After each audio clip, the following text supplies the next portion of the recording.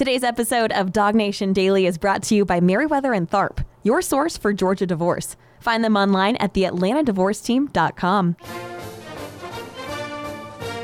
Presented by DawgNation.com. This is DawgNation Daily, the daily podcast for Georgia Bulldogs fans.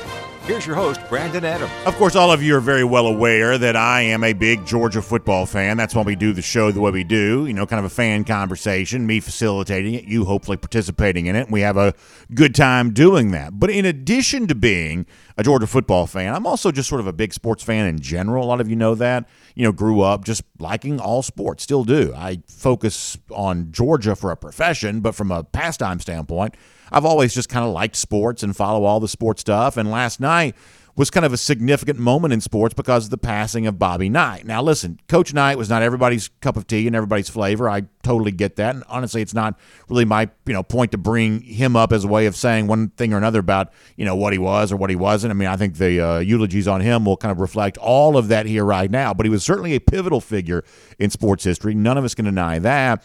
And in a lot of the remembrances of Knight, one thing sort of popped up that I was incredibly fascinated by. And I'm going to use this not so much to talk about Knight or even to talk about the person that Knight is talking about, but to actually set us up to talk about Georgia football here. Because I think when you go back and look at the past in sports, you are seeing sort of a blueprint template of how perhaps a lot of media types are potentially making a mistake as it relates to Georgia here right now this year, and perhaps to a certain degree about Georgia over the course of the last few years there as well. So let me start with something that seemingly has nothing to do with Georgia, and eventually we're going to work our way to Georgia on this particular discussion. So Bobby Knight passes away. A lot of folks kind of sharing certain things about Knight, and there's a guy named Aaron Torres who covers college sports and, does a lot of media stuff, and he shared a clip of Knight that I don't know that I'd ever seen before. It was Knight around the time of the 84 Olympics. This is prior to Michael Jordan ever playing an NBA game. And it's important to understand this.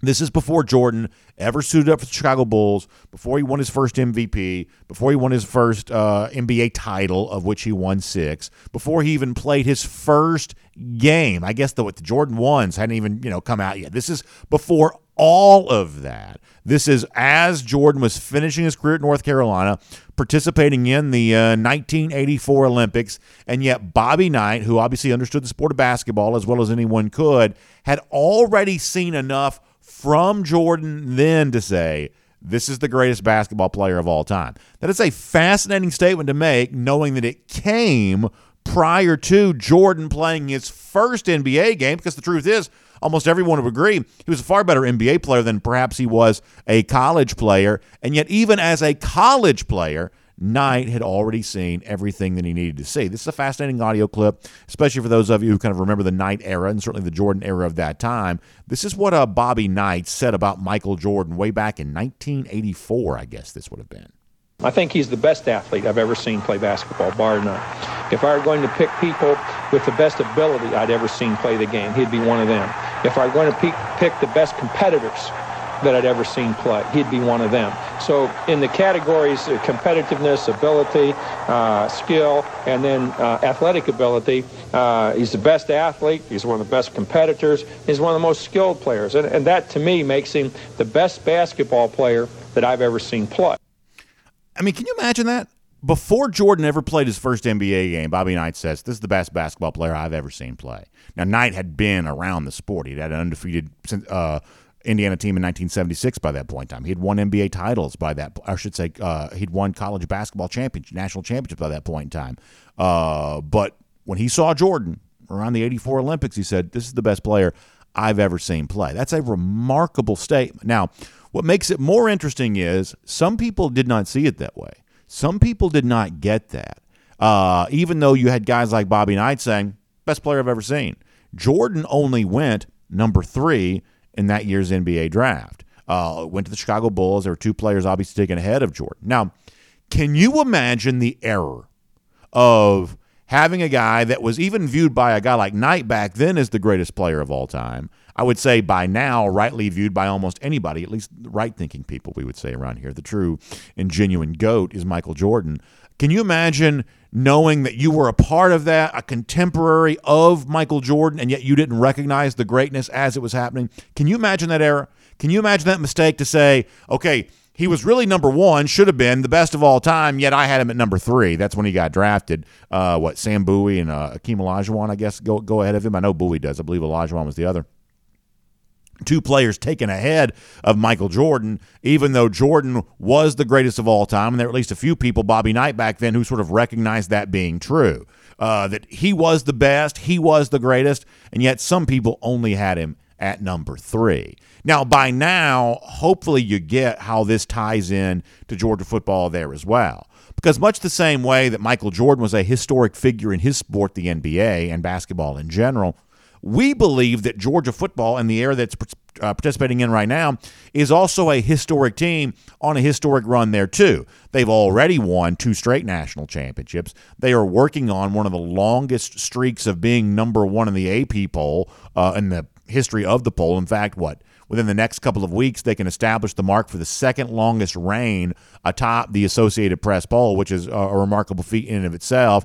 And they are, of course, going to, as we say around here, go for 3 in 23. That's the mission. That's the goal of winning a 3rd straight national championship, something that has not happened in college football since the 1930s. And, certainly any kind of modern time in college football, that's pre-poll, that's pre-almost anything else, essentially has not happened in anything that sort of feels like the modern era of college football. That's sort of what's on tap here for Georgia.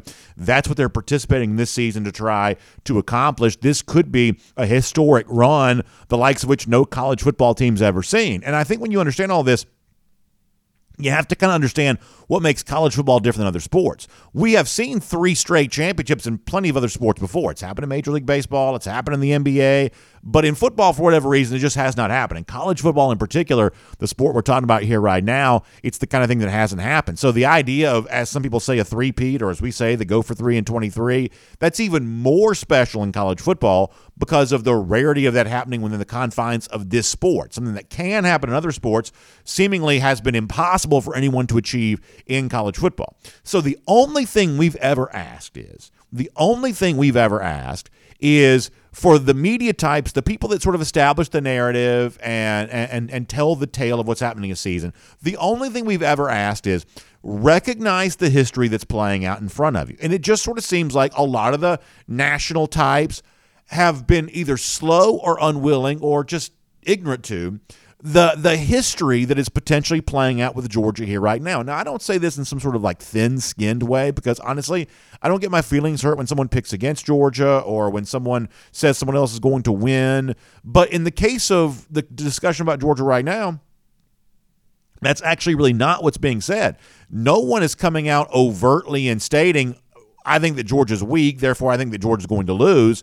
No, but what you have instead is this discussion about other teams and what they might be. Mighty Michigan has been more dominant on a week-to-week basis than Georgia's been. Ohio State's got the better overall resume than what Georgia has. Or, whatever other thing you want to pick out here. There just seems to be this desire to have a conversation about something other than Georgia. And what I'm here to tell you is if some of these media types are not careful, they're going to end up looking like NBA executives look way back in the mid-'80s when they were ignoring Michael Jordan when Jordan would later go on to be the greatest of all time, and they were fixated on Sam Bowie or whatever other player was getting that conversation. Bobby Knight was apparently wise enough to get that.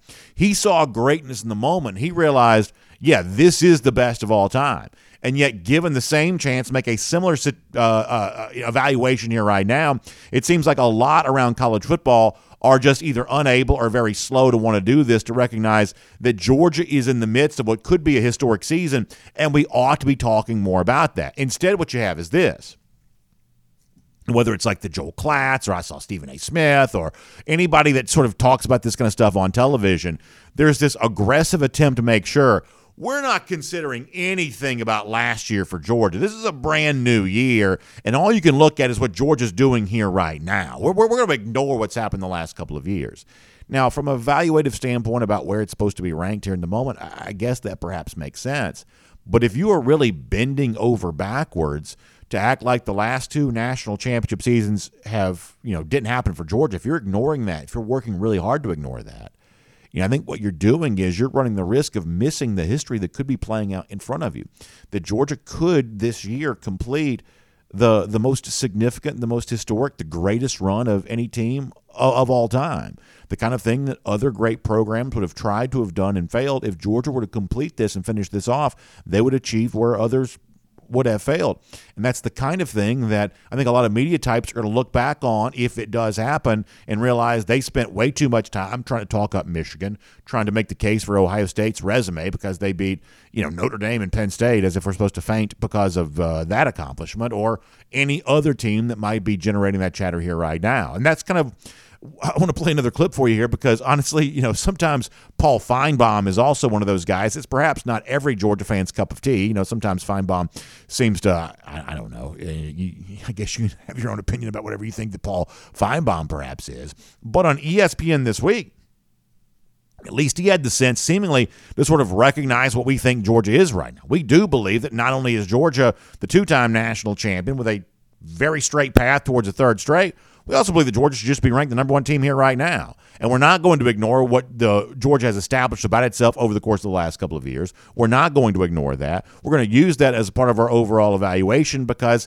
that is the level of respect that seemingly Georgia should have earned, even though some media members seem to be working very hard to twist themselves into knots and to pretend like that doesn't matter there at all. But on ESPN this week, Feinbaum made it very clear that I don't care, how dominant Michigan's been on a week-to-week basis or what Ohio State's overall resume might be. The number one team in the country for this year is still the same one that it's been the last 2 years. I think Feinbaum got it right. This is what he said this week on ESPN. Georgia should be number one. It has nothing to do with what they've done in the past. It's really about what they are right now, and I still think they're the best team in the country, and they proved that Saturday. They weren't playing a great team in Florida, but they were playing without their best player and maybe the best player in the country in Brock Bowers, and they were dominating, and I think that's what people failed to realize about this team. Early on, they took their time. They had some close calls, but in recent weeks, they have been dominating. They have been explosive. Carson Beck has really emerged as a nice replacement to Stetson Bennett. And I'm not going to scream and holler. I'm not going to jump up and down because it will take care of itself. But Ohio State has beaten Notre Dame. They've beaten Penn State. Okay, big deal. I think Georgia is the best team in the country right now. Two quick points about this. First of all, Feinbaum at the end of that clip says, hey, I'm not going to scream and holler about this because it's all going to take care of itself. That's obviously true. Most of this is just sort of like, a sporting debate, sort of a made-for-TV debate, or the kind of thing we do just to sort of have something fun to talk about in the middle of the week before we get back to playing games again on Saturday. There's an element of this debate and this discussion that's sort of contrived, but I don't mind that because I enjoy arguing about college football. That's how we show our love for the sport, by arguing about stuff like this. So there's an element of this debate and discussion about who should be number one in the CFP poll that legitimately is just for the sport of the argument and not for anything more tangible and meaningful than that. Feinbaum's right to bring that up. But if we're going to have the discussion, we're going to have the argument, then I think that Feinbaum is on the right side when he says Georgia ought to be number one. But the one thing that Feinbaum also said there at the beginning of that clip that kind of brings me back to the point we've been making throughout the beginning of our show here today is that Feinbaum says, listen, I don't care about the past. I'm not worried about the past. I'm talking about this here right now. And I know that Kirby's big about this too, every year being independent of itself, and even the games within the season being independent of themselves there as well, that what 2023 is trying to do has nothing to do with what the 2022 team got done. Coaches say that kind of stuff all the time. But ultimately, I don't believe that's necessarily all that true. I actually do believe that the run that Georgia's on right now, even though in some cases it's different players, it's guys in an expanded role or in just a brand new role than they've perhaps ever been before, and some of the guys that contributed to the last two national championships are no longer here.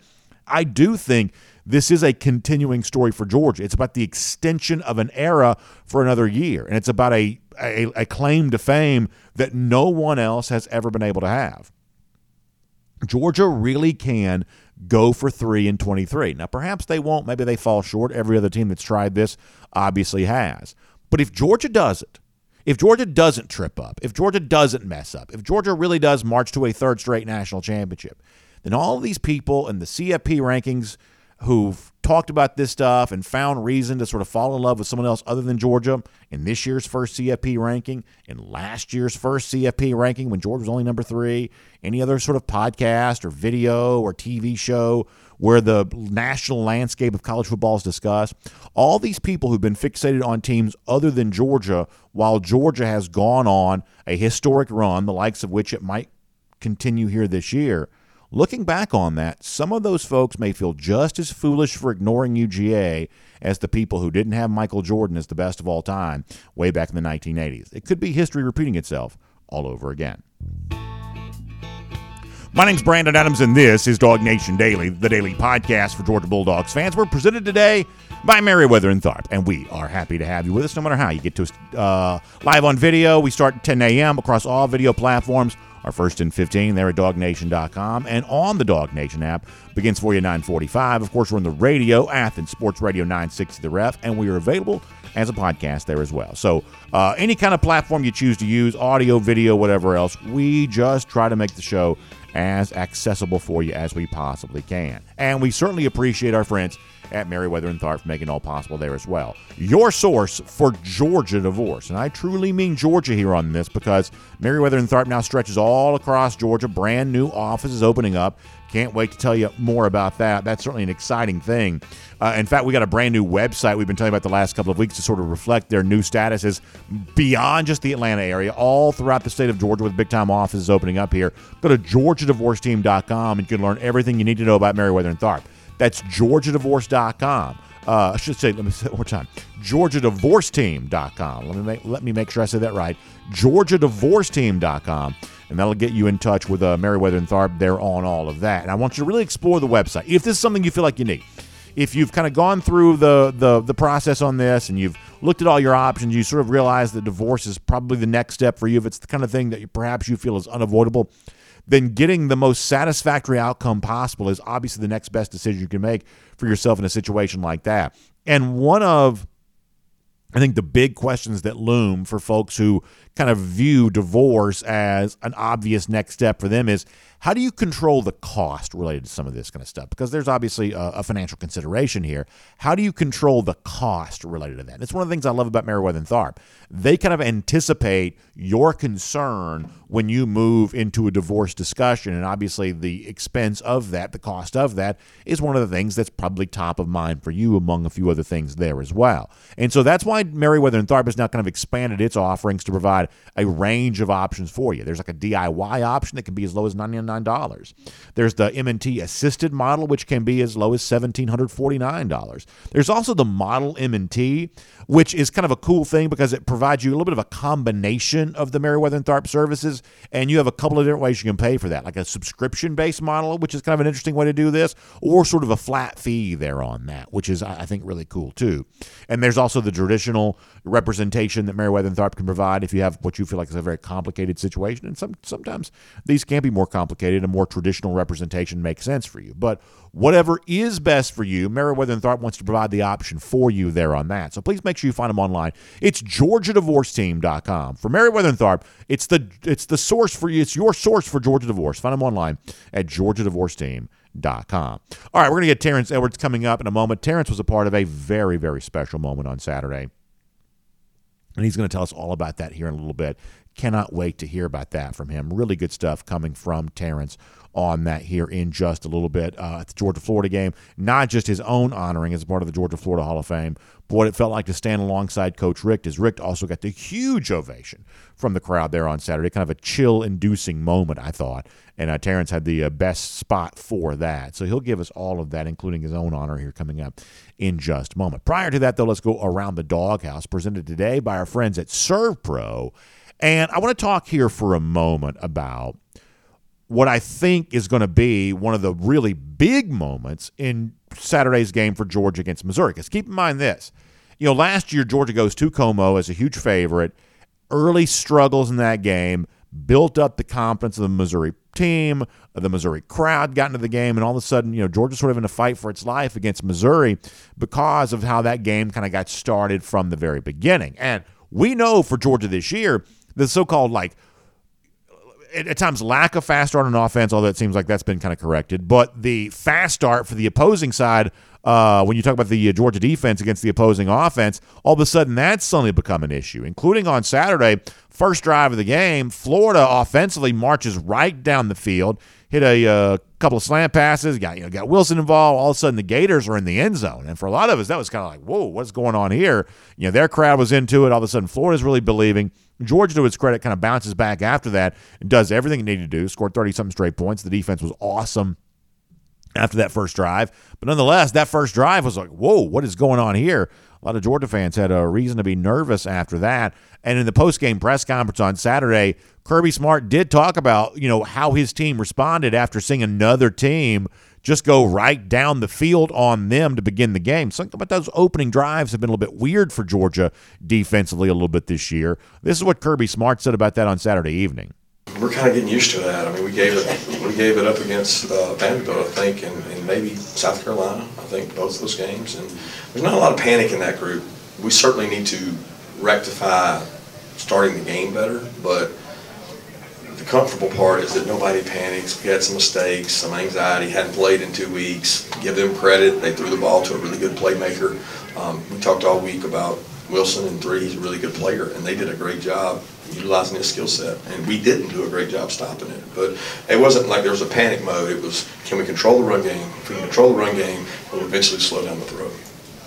And as Kirby says, to Georgia's credit, they make some plays to begin with, but then after that, there's no shell shock response from Georgia. There's no, to use his word, there's no panic there from that standpoint. Georgia just sort of moves on from there and does what it needs to do, and that's obviously what Georgia did.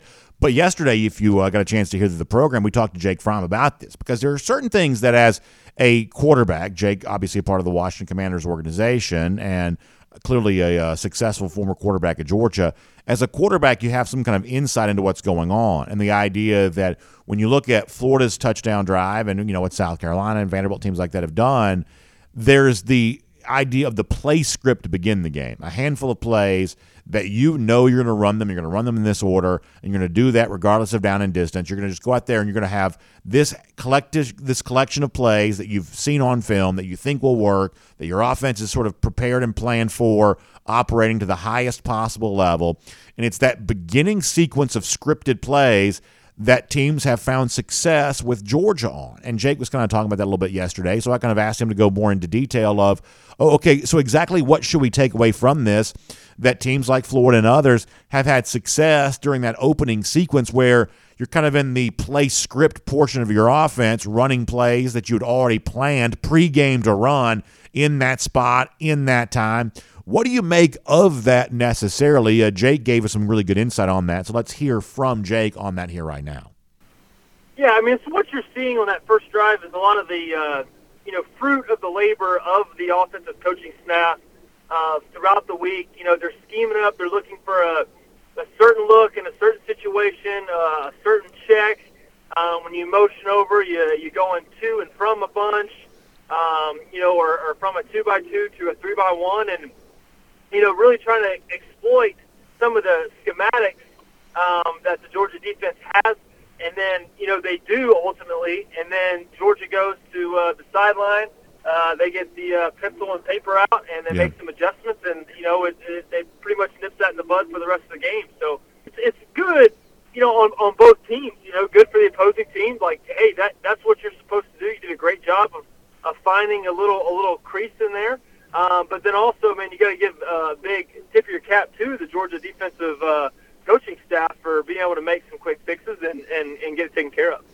I think the points that Jake is making there are obviously very fair. That if you're a team like Florida, you've got 2 weeks to prepare for a game like that. You would hope the coaching staff could, even against a very talented and typically dominant defense like Georgia, you would hope they would be able to kind of find a few wrinkles that can exploit, or a few blemishes to take advantage of. You would hope they would be able to do that, and obviously they were able to do that. So I guess in some respect you kind of credit the opposition, but on the flip side of that, as Jake says, you also credit Georgia for, after kind of taking a punch in the mouth like that, all of a sudden you regroup, you react, and you really kind of lock down from there. And that's very clearly what the Georgia defense did after that for almost the entirety of the game. It was actually a great performance for Georgia defensively, despite the fact that it gave up that touchdown drive to begin the game. But nonetheless, when you talk about teams kind of finding a way to exploit Georgia on the opening drives, it makes a difference for Saturday because you're talking about a team in Missouri that last year fed off a good early start in that game to sort of have belief and hang around for the entirety of the game. And shifting the series between these two teams to Athens on Saturday, where you know the Georgia crowd wants to get involved, where you know they want to be a factor, and it takes some good play early on both offense and defense from UGA to really get that, crowd between the hedges, Dooley Field, Sanford Stadium, to the full fever pitch. So I'd say this is one of those things to really watch for on Saturday. Kirby says, sort of sarcastically, jokingly, we've kind of gotten used to now giving up that touchdown to begin the game. We've done it so much here this year. But obviously it goes, without saying, then a game against Missouri, a team that you probably feel is better than Florida, giving them that score only increases their possible likelihood of remaining competitive throughout the entirety of the game. So if you really want to zero in on something that could really matter on Saturday, can Georgia, against a sharp offensive-minded coach like Eli Drinkwitz with the offensive weapons to potentially, kind of toy with and play with, can Georgia avoid the opening touchdown given up? Can they avoid that? And can they eliminate any chance for Missouri to develop confidence from the very beginning of the game? Obviously, if it does, you'd have to think that increases the likelihood that Georgia goes out and gets the kind of performance on Saturday that many UGA fans are expecting. But in that sort of play script portion of the game, when the opposing offense kind of knows what it already wants to run, that's a spot where teams have had success against Georgia here this year. Saturday to see if that can be prevented from a Georgia defense that seems to be finding its way here a little bit right now. That should be something to watch. And that is Around the Doghouse, presented today by our friends at ServPro. And, of course, Georgia's got its issues it's trying to fix there on the football field with Missouri coming to town. But you've got your own issues perhaps to think about, and that's where ServPro can come in, especially if you've got some sort of damage or mess that needs to be cleaned up. I'm talking about fire damage or water intrusion or one of those deals where it's just kind of a mess and you just wish you could sort of like blink your eyes and it would all disappear, and perhaps that kind of magic isn't possible. But our friends at ServPro can do the next best thing for you because they can get it all cleaned back up and fixed back up and leave it like it never even happened. And I can tell you this from personal experience. We had ServPro in our building, last year? They've also been back on our floor again here this year. I've actually seen with my own eyes the kind of tremendous work they do in getting stuff fixed up and cleaned up. And literally, if you go into our break room area, our kitchen area here at DawgNation World Headquarters, where we had a big mess earlier, you'd never be able to tell. The folks at ServPro got it all taken care of and left it back like it never even happened. That's exactly what our friends at ServPro are all about. So please make sure you find them online. It's servpro.com. That's SERV. Servpro.com. They got you covered for your fire damage, water intrusion. Their restoration specialists can take care of you on all that. ServPro.com for more on that today. All right, so we're going to talk Georgia, Missouri. We're going to talk everything about what's going to happen for the Dogs on Saturday. But I also want to look back to what I thought was a really special moment for a couple of great guys this past weekend there in Jacksonville, too. So let's cover all of that ground right now as we welcome on Terrence Edwards here to DawgNation Daily, presented by Merriweather and Tharp. From Athens and across the SEC or wherever the recruiting trail may lead, here's a DawgNation.com insider.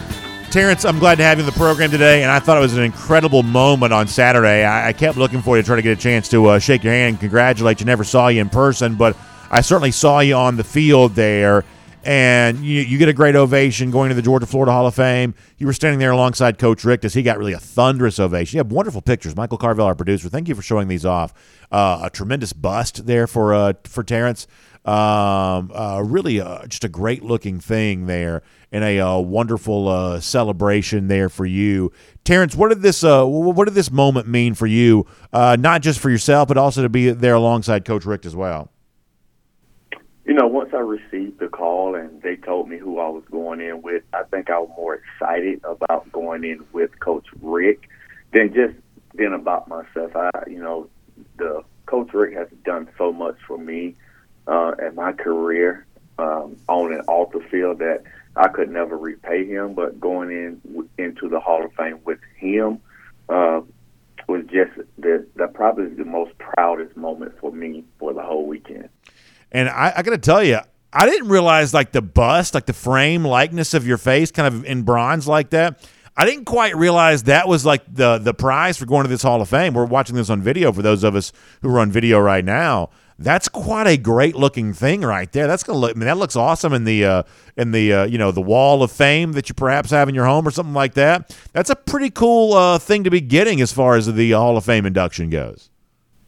Yes, and that's a replica. That's not even what we would get. Oh, wow. The bus was not ready yet, so they gave us that, and they didn't even give it to us. They're going to ship it to us, what I'm holding up. But we're going to get an actual bus. And, the good thing about it, my brother who's in the other picture with me, that's right, he's in the Georgia Bulldogs Hall of Fame. So now we have two. We have two in the Edwards family. We can show our kids, and that's great. Just something that very special to the Edwards family. No doubt about that. That's really cool. One more thing on this. What did Coach Rick say, if anything, about the applause and the ovation that he got? I thought it was a great chance for Georgia fans on a very kind of large scale way to sort of show him how much that moment meant to him, or how much he meant to them. What did Coach Rick say about that, if anything, about that, how that felt to be recognized to the sort of extreme degree that he was by UGA fans? Just really, I thought, outpouring of love and emotion for him. Did Coach Rick say anything to you about that? Not necessarily, but we all know what type of love that the DawgNation has for Coach Rick. But I'm going to tell you this, Brandon, you should have seen the Florida players that was with me and that came along with Joe Hayden, Ernest Graham, how much respect and love that they showed him. I have a picture of Joe Hayden hugging Coach Rick, and you just can see the level of respect that the Florida players have for him. And Joe Hayden had Carlos Dunlap there, and Carlos Dunlap was just trying to get so many pictures with Coach Rick. And they respect him, and I think they respect even more of his situation he got going on. I mean, they were trying to take care of him, help him walk through the elephant. You just should have seen the respect that the Florida players showed for Coach Rick. And I think I know the love that the DawgNation have, but the love and admiration that the Florida players showed Coach Rick was more enlightened for me than what the DawgNation fans have for, because I already know what they have for him. Just the Florida players to show the respect they showed was just overwhelming for me. That's a really nice thing to hear, Terrence. I'm glad you shared that. One of the things we talked about before you joined us today is the fact that, Saturday was a day in which Georgia obviously dominates the game, but the beginning opening drive kind of makes you a little nervous. Florida marches right down the field and scores, kind of continuing what has perhaps been a little bit of a trend here this year where teams have kind of found success on that opening drive. We talked to Jake Fromm yesterday about kind of the play script portion of that. Teams kind of preparing and planning for the plays they knew they wanted to run and finding some success while doing that. What do you kind of make of that? And, given a team like Missouri that obviously trying to pull an upset on Saturday, how important it is to prevent them from gaining that belief at the very beginning of the game there. How much do you zero in on the opening drive here on Saturday against Missouri as an important key part? Perhaps it's not, because Georgia's shaken that off now a few times, but you certainly don't want to keep playing with fire if you can help it. What do you look at from the Georgia defense on Saturday, the first time it takes on that opposing offense on the first drive of the game? I also think, we kind of overreact a little bit from the Florida drive, because they, just like us, did have 2 weeks off to prepare. And going to that opening drive, they probably have done some things that we haven't seen. They threw some new wrinkles in, because that's what most teams do. We spoke about last week, you analyze your tendencies, and they probably broke some tendencies that we haven't seen. But we settled down, and they went back to who they were and who we were, and the game was just over with after that. But, this game here, Missouri, I don't think they played last week, if I'm not mistaken. Did they play last week? Missouri did not play last week, no. So that's my point. They coming off now of a whole week to prepare, 2 weeks to prepare for us, and we only have 1 week. So it's going to be important for the first drive, just like you said, because Missouri is probably going to throw some wrinkles in that we haven't seen, and we're just going to have to go in and withstand that opening punch. If they go down and score, we can't get too overwhelmed and look like, oh, here we go again, a slow start. No, you got to give the credit to the opposing team sometimes that they did a good job of scripting their opening drive. but how do the rest of the game go? And that's what I'm going to be looking at. And then beyond that, as others have kind of pointed out, is that Georgia has so effectively kind of bounced back from that, especially on Saturday where, Terrence, the opening touchdown notwithstanding, this to me on Saturday against Florida looked a lot more like the kind of Georgia defense that we were hoping to see, that we're used to seeing.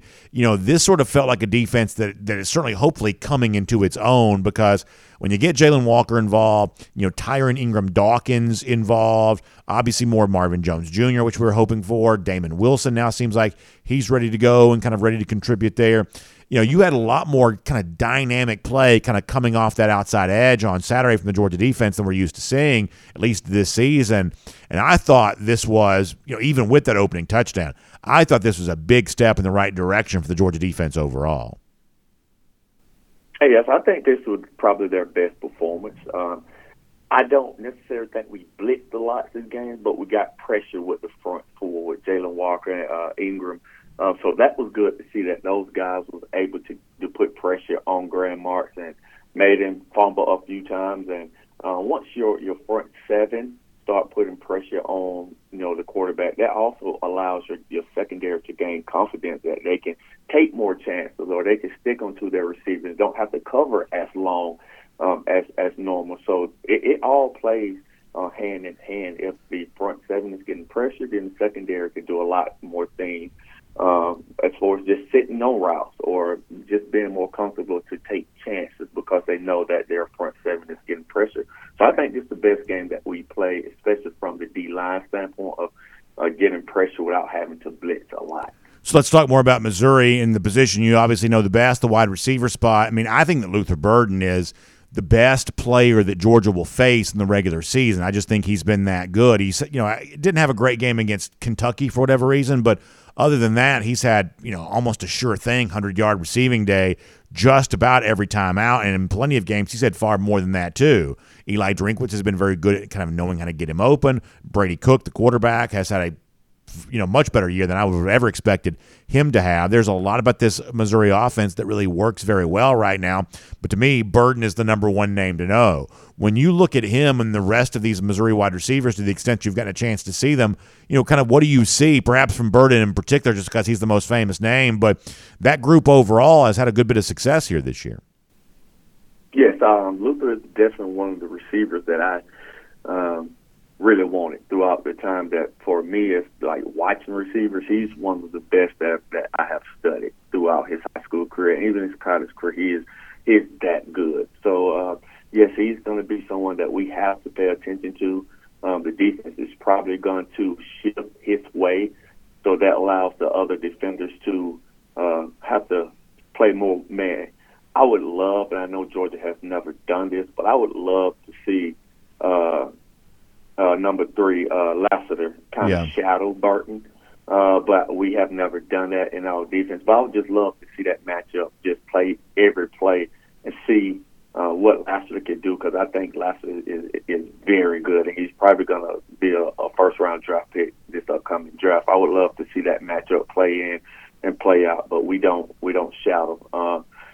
I'm just going to be honest. I'm just, once Lassiter's not on him, I'm kind of nervous about any other matchup in the secondary, especially from the outside corner position. I saw that Georgia did rotate Julian Humphreys in last week more than he's had before. So I'm kind of nervous about the matchup when Lassiter is not on it, because Luther Burton is the real deal. That's true, and that kind of brings me into a conversation. It seems like I see Georgia fans having a pretty good bit as it relates to the other cornerback, Dalen Everett. From my standpoint, for my money, I feel like Everett's probably having a pretty good year. I feel like I see moments in which, he's hand-fighting well, he's dislodging footballs pretty well, perhaps going through some growing pains. I mean, obviously, cornerback in the SEC at this level, not an easy thing to do. But while, he's maybe not at the level of Kamari Laster, and I'm like you, I like a Laster versus, Burden matchup perhaps better than I would like an Everett matchup in that, standpoint. But overall, I feel like that Everett's probably had a pretty good year for Georgia. Do you have an evaluation on what you think that Everett's provided at the other cornerback spot? I think he's done okay. I think he's adjusting to the SEC football. He is a first-time starter. But it tells you a lot. Last week, it could have been for injuries. I don't know. But I did see Julian Humphreys rotate in more than he's done in the past. I haven't really seen them rotate the corners at all. So for Julian Humphreys to now starting to rotate with Dylan Everett, that tells you a lot that they're probably not as confident in Everett right now and trying to get Julian some reps because that's a big-time game against Florida, and he was rotating. So you got to take into account, you got to look at that and wonder why those two are rotating. I think I like Humphreys' speed a lot. We all know what kind of speed he brings to the table. So he must have the coach's confidence to put him in the game that early against the Florida opponent. So we'll see. We'll see if they continue to rotate this week, and then if they do, then if there's smoke, there's some fire. And I'll also say this just real quick. When you look at the next 3 games for Georgia, offensive-minded coach like Eli Drinkwitz, offensive-minded coach like Lane Kiffin, offensive-minded coach like Josh Heupel. The other thing, Terrence, that all 3 of these coaches are going to do is try to exploit the other areas of Georgia's secondary. I think the secondary overall is one of the strengths of the team here this year, but we're going to see, star position like Tyke Smith and a lot more coverage opportunities. We're going to watch how he runs with receivers here. Safeties. I think the Georgia safeties are obviously one of the strengths of the team, but there's going to be a lot more like one-on-one coverage for a Malachi Starks, or, you're going to see just more of, Javon Bullard. You're going to see more of these safeties, nickelback. You're going to see more of that in coverage in these final regular season games, because that's what these opposing offenses, these offensive-minded coaches want to do. They want to spread you out, and they want to try to see if they can find a weakness in your coverage area somewhere, and that's going to kind of be the name of the game here for Georgia moving forward as well. So most definitely, and that goes back to the front 4. If we allow them to get pressure and bring pressure with just rushing the front 4 and not have to bring 5 or 6, and we could drop into coverage, then I think we'll be fine. If we start to have to bring +1 and we don't get home, then that definitely leads to one-on-one matchups. And as a receiver, one-on-one matchups favors the receiver. So that's going to be the game. I think you're right that our secondary is probably strength, but that front 7 now really has to bring their game like they did against Florida, so we could get pressure, and he won't be able to sit back there for 3 to 4 seconds and find those talented skill position players.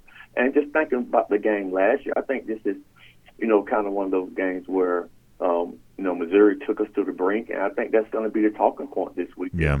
If you don't bring your A game, you see what can happen. And along with the college football playoff coming along, moving us to number 2 and kind of, in their minds, disrespecting us again. I hope we have the same effect that it did against Tennessee last year. Yeah, I think that's right. Let me finish with this, which is, I know that Ladd McConkey's a guy you've tied up for a long time, and obviously McConkey's worth to Georgia has been proven over and over, but perhaps never more so than on Saturday. It's the first game without Brock Bowers. That's obviously a big deal. It's been talked about for a reason. And yet the overall stat line that you think Bowers might would have been able to produce, that's essentially what Ladd McConkey gave you as well. More than 100 yards receiving, got a touchdown for Georgia. Looked like he was healthier than he has been at any point in time this year. We'll continue to monitor the situation with his back, of course. But my gosh, you're talking about getting a weapon back at exactly the right time. You'd love to have them both, McConkey and Bowers, out there together. But if you can't have Brock Bowers, bringing back a guy like Ladd the way that Georgia did this past Saturday, what a boost that was to the Georgia offense. What did you make of Ladd's performance? Yes, I had an opportunity to speak with him before the game, and he told me he was going to put on a show, and put on a show he did. So getting a player back like Ladd was big, knowing that we wouldn't have our best player out there in Brock. So getting him back was a big boost. Getting him back healthier was probably, the best thing that could happen to our offense. And, I'm looking for him to continue to do what Ladd has done throughout his whole career.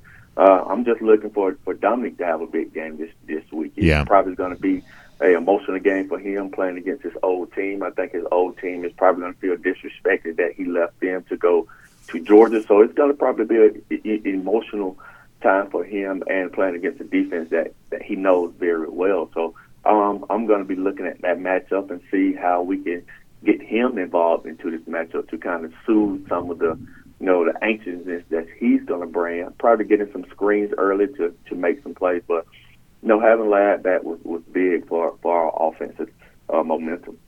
Terrence, it's a great conversation. I appreciate that. And, of course, you've worked with receivers like Ladd McConkey throughout the years, and you're working with the next generation of great pass catchers here right now.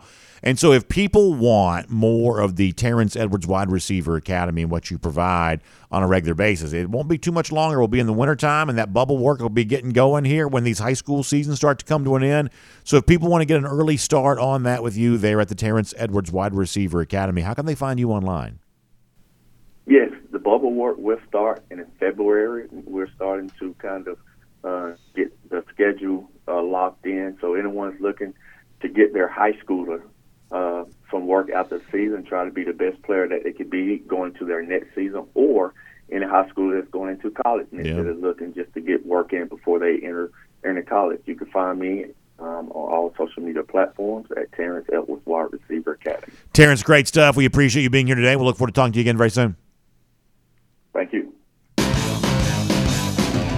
Let's take a look around the rest of the league. This is SEC Through. Yeah, really good stuff from Terrence Edwards. Love that here on DawgNation Daily, presented by Meriwether and Tharp here today. And, of course, with that said, we'll now transition to cruising around the SEC, courtesy of Royal Caribbean, and something else to be excited about. Listen, I was actually thinking about this yesterday, that we're getting closer now to the DawgNation cruise. It seems like it's still, ways away because obviously it's in the new year, spring of the new year, but we're into November now. That means we're sort of late stages of 2023. I've been telling you a while about early 2024 and all the stuff that'd be going on. Well, all that stuff starts to feel like it's getting closer, including my own trip on Icon of the Seas coming up, which I'm really excited about. But, boy, I'm excited about all of us being together on Allure of the Seas for the DawgNation cruise in April. And it is time to be getting ready for this. It's time to be planning for this. So we've had, so many of you have already signed up to be a part of our DawgNation cruise, which we are thrilled about. But we want the rest of you to go ahead and know it's time to make your plans. Perhaps maybe even ask for that for like a Christmas gift. Or perhaps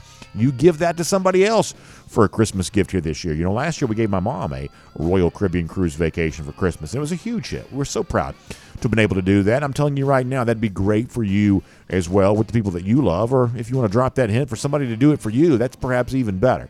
They say it's better to give than to receive, but when it comes to a Royal Caribbean cruise vacation, maybe either one is fine as long as you also get a chance to go on that cruise yourself. So Jessica Slater is going to help you out with that.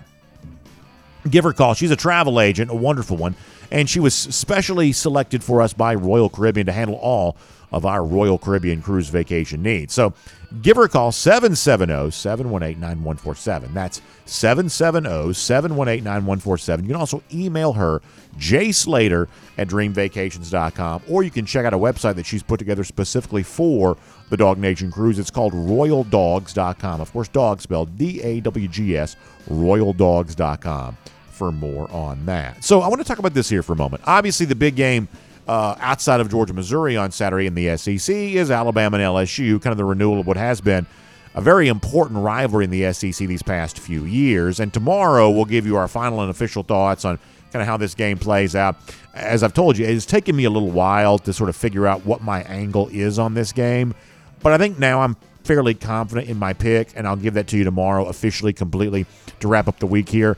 But this week, both coaches have talked, Nick Saban and Brian Kelly, about the future of the rivalry. And I thought it was very interesting that Brian Kelly made it pretty clear that Alabama is a team that he'd like to see LSU play every year moving forward. And I think this is kind of a nice thing from Kelly, because whether it be publicly in some cases and privately, a lot of cases, there are a lot of SEC teams that have just run from playing anybody. There's not a lot of support for a 9-game conference schedule, it would seem.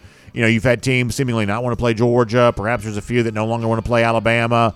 LSU's obviously a program of very high stature. Kelly's relatively new here in the SEC, but not shying away from competition. He says, hey, this rivalry's meant something. We want to preserve this. That's what we want to do. And I think that's kind of cool. I do. So I'll credit Brian Kelly for that a little bit. I don't know that he's going to get his wish necessarily, but I will credit him for that. However, the other reason why I bring this up is because, we've been told, the SEC, all they've got right now is the 8-team conference schedule for 2024. That's a placeholder, and they're going to figure out something long-term later on in the future. They're not even worried about that right now. But I got to tell you, there's a lot of circumstantial evidence here that would suggest that the idea that all these talks are just tabled sometime deep into the future, that's not necessarily true. You had Hugh Freeze that, dropped a hint earlier this year that Georgia and Auburn would no longer be playing each other anymore on a yearly basis. You had somebody else, Nick Saban was talking the other day about, something related to some of these, basically also kind of letting it be known that, it was Alabama, Tennessee, or whatever he's talking about, the idea that might not be played every year moving forward. There clearly seems to be some back-channel conversations happening on a fairly regular basis, and it seems like the SEC is a lot closer to resolution than sometimes they perhaps, sometimes hinted being. And it seems like we're a lot more likely heading towards like the 8-game conference slate than we're heading towards the 9-game conference slate, which I think is just sort of a huge failing on the part of the SEC. I really do, and a huge failing on the media partner ESPN, who's not stepping up to fund the larger inventory of games and the overall better competition. I've obviously blamed ESPN for this, and I'll continue to do so. But the SEC is also kind of mishandling this too. If you bring in Texas and Oklahoma, but somehow with more SEC teams don't find a way to give us more SEC games, it just feels like that's a real lost opportunity and kind of a real mess up. And one of the other things that Kelly said this week is that, the SEC teams have had a chance to sort of weigh in on like traditional rivalries they want to see preserved and things like that. And I know in the Big Ten at one point prior to the addition of USC and UCLA, there was some talk that, not every team would have multiple yearly rivalry games, that some games matter more so than others. And so the teams that need those would keep those and the teams that don't wouldn't. I don't know that you can do that in the SEC while also giving the teams the chance to play everybody in the league twice over a 4-year span. There's just only so much space to do all this kind of stuff. So Brian Kelly says he wants to play Alabama every year. I think it's commendable that he does, but given what it seems like the SEC schedule is heading towards, I'm just not really quite so sure that's possible. And the one thing you should know about this is there is a lot more discussion and a lot more process towards resolution happening behind the scenes that's been given credence to publicly. Just keep that in mind. So there's a guy named Larry Williams who's covered Clemson for a long time, and he tracked down, is it Larry from Spartanburg is the guy's name, the caller to the Dabo Swinney show, tracked him down, had an interesting conversation with him. And one of the things that the caller from Spartanburg said was if he had to do it all over again, he'd be more respectful of Dabo Swinney. But this is a real person, apparently. There's some people that kind of wondered, was this a plant? Dabo seemed to have a lot of stats at the ready to respond to him.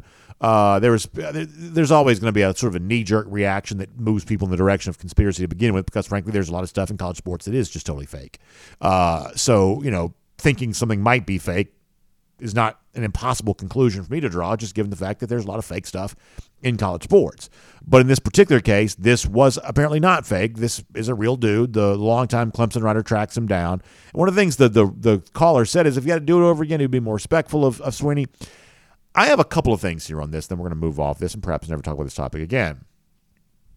Thing number one is this. There are some people who sort of treat this as some sort of great tragedy that Dabo Swinney was questioned by a commenter, there's some sort of like egregious, miscarriage of justice has taken place because a multimillionaire like Swinney had to briefly be in a discussion with someone who doesn't have the same, level of financial whatever, that Dabo Swinney accidentally crossed paths with a commenter, and the commenter dared question his better in this particular case.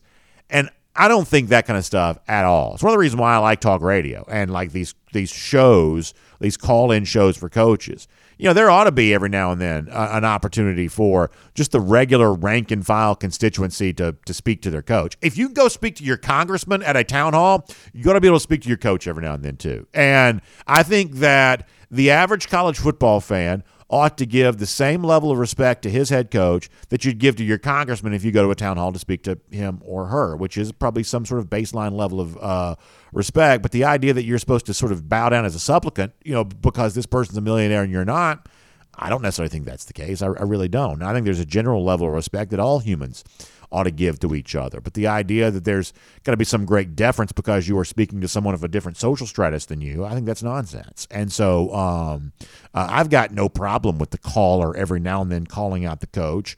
in a situation like this, even if even if I sort of agree with the coach, in this case Dabo Swinney's response back to the caller, the idea that it was this huge, egregious tragedy that someone from a lower social caste dare question a multimillionaire head coach, I don't find that to be true at all. On the flip side of this, when it comes to Dabo Swinney, some people are going to look at this, and we even ourselves the other day said, hey, it sort of feels like this could be coming to some sort of like powder keg, right? Like there's some sort of explosion about to happen here, that Dabo's upset because he's not appreciated. Clemson fans are upset because they're not really winning right now, at least certainly not anywhere close to the level they're used to winning, that somehow, some way, this can't last at this level. And what we said is what it could actually end up being is a several-year period where it sort of feels like there's these simmering tensions where, Dabo, making a lot of money, earned the right to sort of stay at Clemson and appreciate his status as a two-time national champion, and could do so somewhat bitterly as he continues to sort of face some of the heat that he's facing right now. And Clemson fans, if they don't start winning more, they're going to grow more and more frustrated because somehow, some way, it does kind of become the what have you done for me lately in terms of, how much success you happen to be enjoying in any given moment. But let me just give you one more thought on this, which is this. Some people say all of this could be fixed if Dabo would just embrace more of like the transfer portal and doing some of the things that a lot of the other teams are doing here in college football right now. But when it comes to like championship contention status, like how many teams are really establishing themselves at that by the transfer portal? Clearly Georgia's not. They take a couple of transfers, but it's not like they're remaking their roster via transfers. So the idea that Clemson could somehow do that, bring in a whole bunch of transfers and everything's fine and fixed, there's no comp for that in college football anywhere else. There's no template for that in college football anywhere else of someone heavily utilizing the transfer portal to become a championship contender. If anything, if I'm Clemson, here's what I'm thinking right now. It's simply that, hey, you hired Garrett Riley. You tried to go outside the program for an offensive coordinator. That didn't work. Riley's kind of proving to be a little bit of a bust.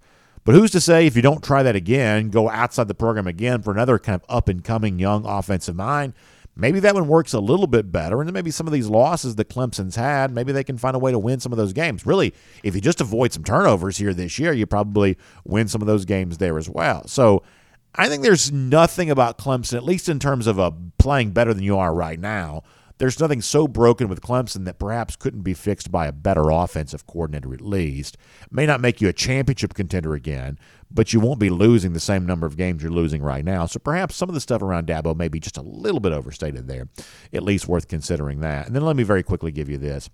There are a few games on the docket for this weekend that we probably won't get to talk about tomorrow, so I want to talk about a couple of those games here right now.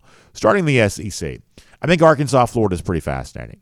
Now, my assumption is that Florida will probably win the game. They really need this. When you think about what they've already lost, they've got the Kentucky loss, the Georgia loss, the Utah loss. You've got Missouri game looming, LSU game looming, Florida State game looming. I mean, Florida needs to find wins wherever they can find it. And against Arkansas is one of those games you'd like to think you can get that if you are a Gator fan. If you lose this one, then all of a sudden you run the risk of not being bowl eligible, which is obviously a pretty bad thing for a Billy Napier coach team in his second year if that were to be the case.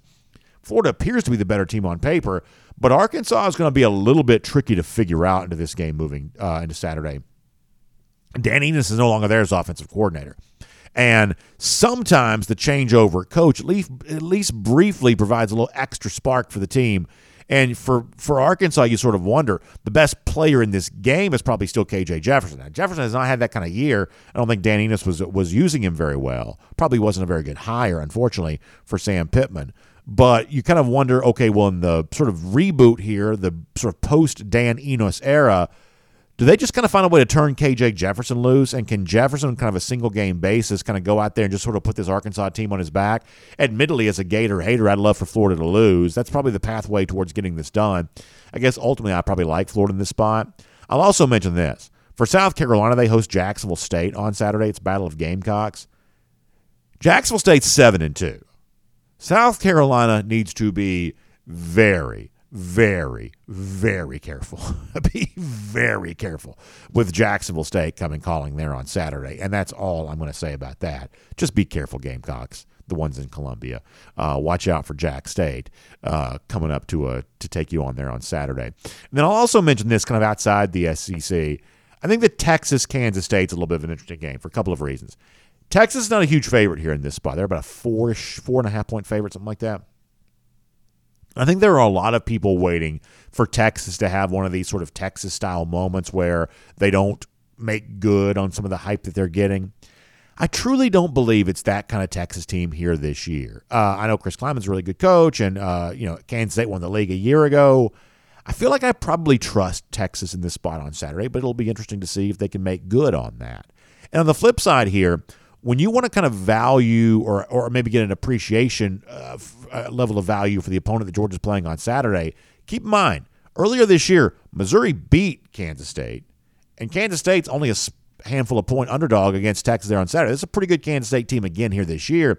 That was a non-conference win for Missouri earlier this season there as well. To give you an idea of a little bit of the stature that Missouri brings into Saturday, part of the reason why they're respected as much as they are, relatively narrow point spread, just outside of a couple of touchdowns, ranked 12th in the college football playoff, top 25 that came out this week. It's a non-conference win, the likes of Kansas State, that sort of gives some of that to Missouri. Perhaps something to keep in mind on Saturday as you see the Wildcats take on Texas there. We'll make that cruising around the SEC, courtesy of Royal Caribbean. Before we wrap up here today, I want to give a shout-out to our friends at Precision Garage Doors because they've earned a 5-star reputation. You're going to talk about 5-star recruits and this and that on the show all the time, but how about the 5-star reputation that our friends at Precision Garage Door have gotten by providing exceptional on-time service to folks just like you all across our area here. Their phones are answered 24/7, making sure that you always get in touch with a garage door replacement or repair specialist whenever that need arises for you. So whether you need a replacement or just some simple repair, our friends at Precision Garage Door, that's DawgNation's choice to get the job done. And if it's same-day service or if you just need an estimate, whatever you need there on that, our friends at Precision Garage Door can take care of that for you there as well. Right here in the Atlanta area, it's a neighborly company that wants to do good work for you and kind of allow you to be a good neighbor to those in your neighborhood there too, with a good-looking garage door that sort of looks better on the outside, that sort of sounds good when it's coming down. That's what Precision Garage Door can provide. So make sure you find them online at PrecisionDoorGeorgia.com. That's PrecisionDoorGeorgia.com for a lot more on that. All right, couple of golden shoes to wrap up today. I appreciate our producer, Michael Carvel, for helping me with these. I had a couple of computer issues that were on our way to getting fixed. Fireball Rodney sends this from this is the Porta Johns outside Jacksonville on Saturday. Somebody's taking and putting the Gators Eat Booger sign there on that to give you an idea of how Georgia fans feel about Florida. Rodney's seeing that there in Jacksonville, sharing that with us. We will give him a golden shoe for that. It's certainly very funny and an example of sort of the festivities that Georgia fans enjoy as they mock Florida before the game, watch their team beat Florida during the game, and then they taunt them after the game. That's become a tradition for UGA fans down there in Jacksonville. We appreciate Rodney sharing some of that with us. Dustin Kreider sends this, very funny, the classic Andrew Smart meme where he holds up the sign. Dustin has the caption here, "I had a better sign, but Michigan stole it." Yeah, there's been a lot of sign-stealing allegations against Michigan, although Orange Bowl in 2021 would certainly lead you to believe that perhaps Michigan wasn't too good at stealing Georgia signs, or at least not too good at using the information they perhaps got from Georgia on that. Either way, very funny from Dustin. We will give him a golden shoe for that there as well. And we'll remind you, our Gator Hater Updater, speaking of those lousy, stinking Gators, remains to be seen if they'll be able to beat Arkansas this Saturday. But we know they weren't able to beat Georgia last Saturday, and it's now been 1,090 days since the lousy, stinking Gators have beaten Georgia. What a fun thing that is to keep in mind. That is our Gator Hater Updater for today. We'll see all of you back here tomorrow, DawgNation Daily, presented by Meriwether and Tharp. We'll look forward to talking to you then.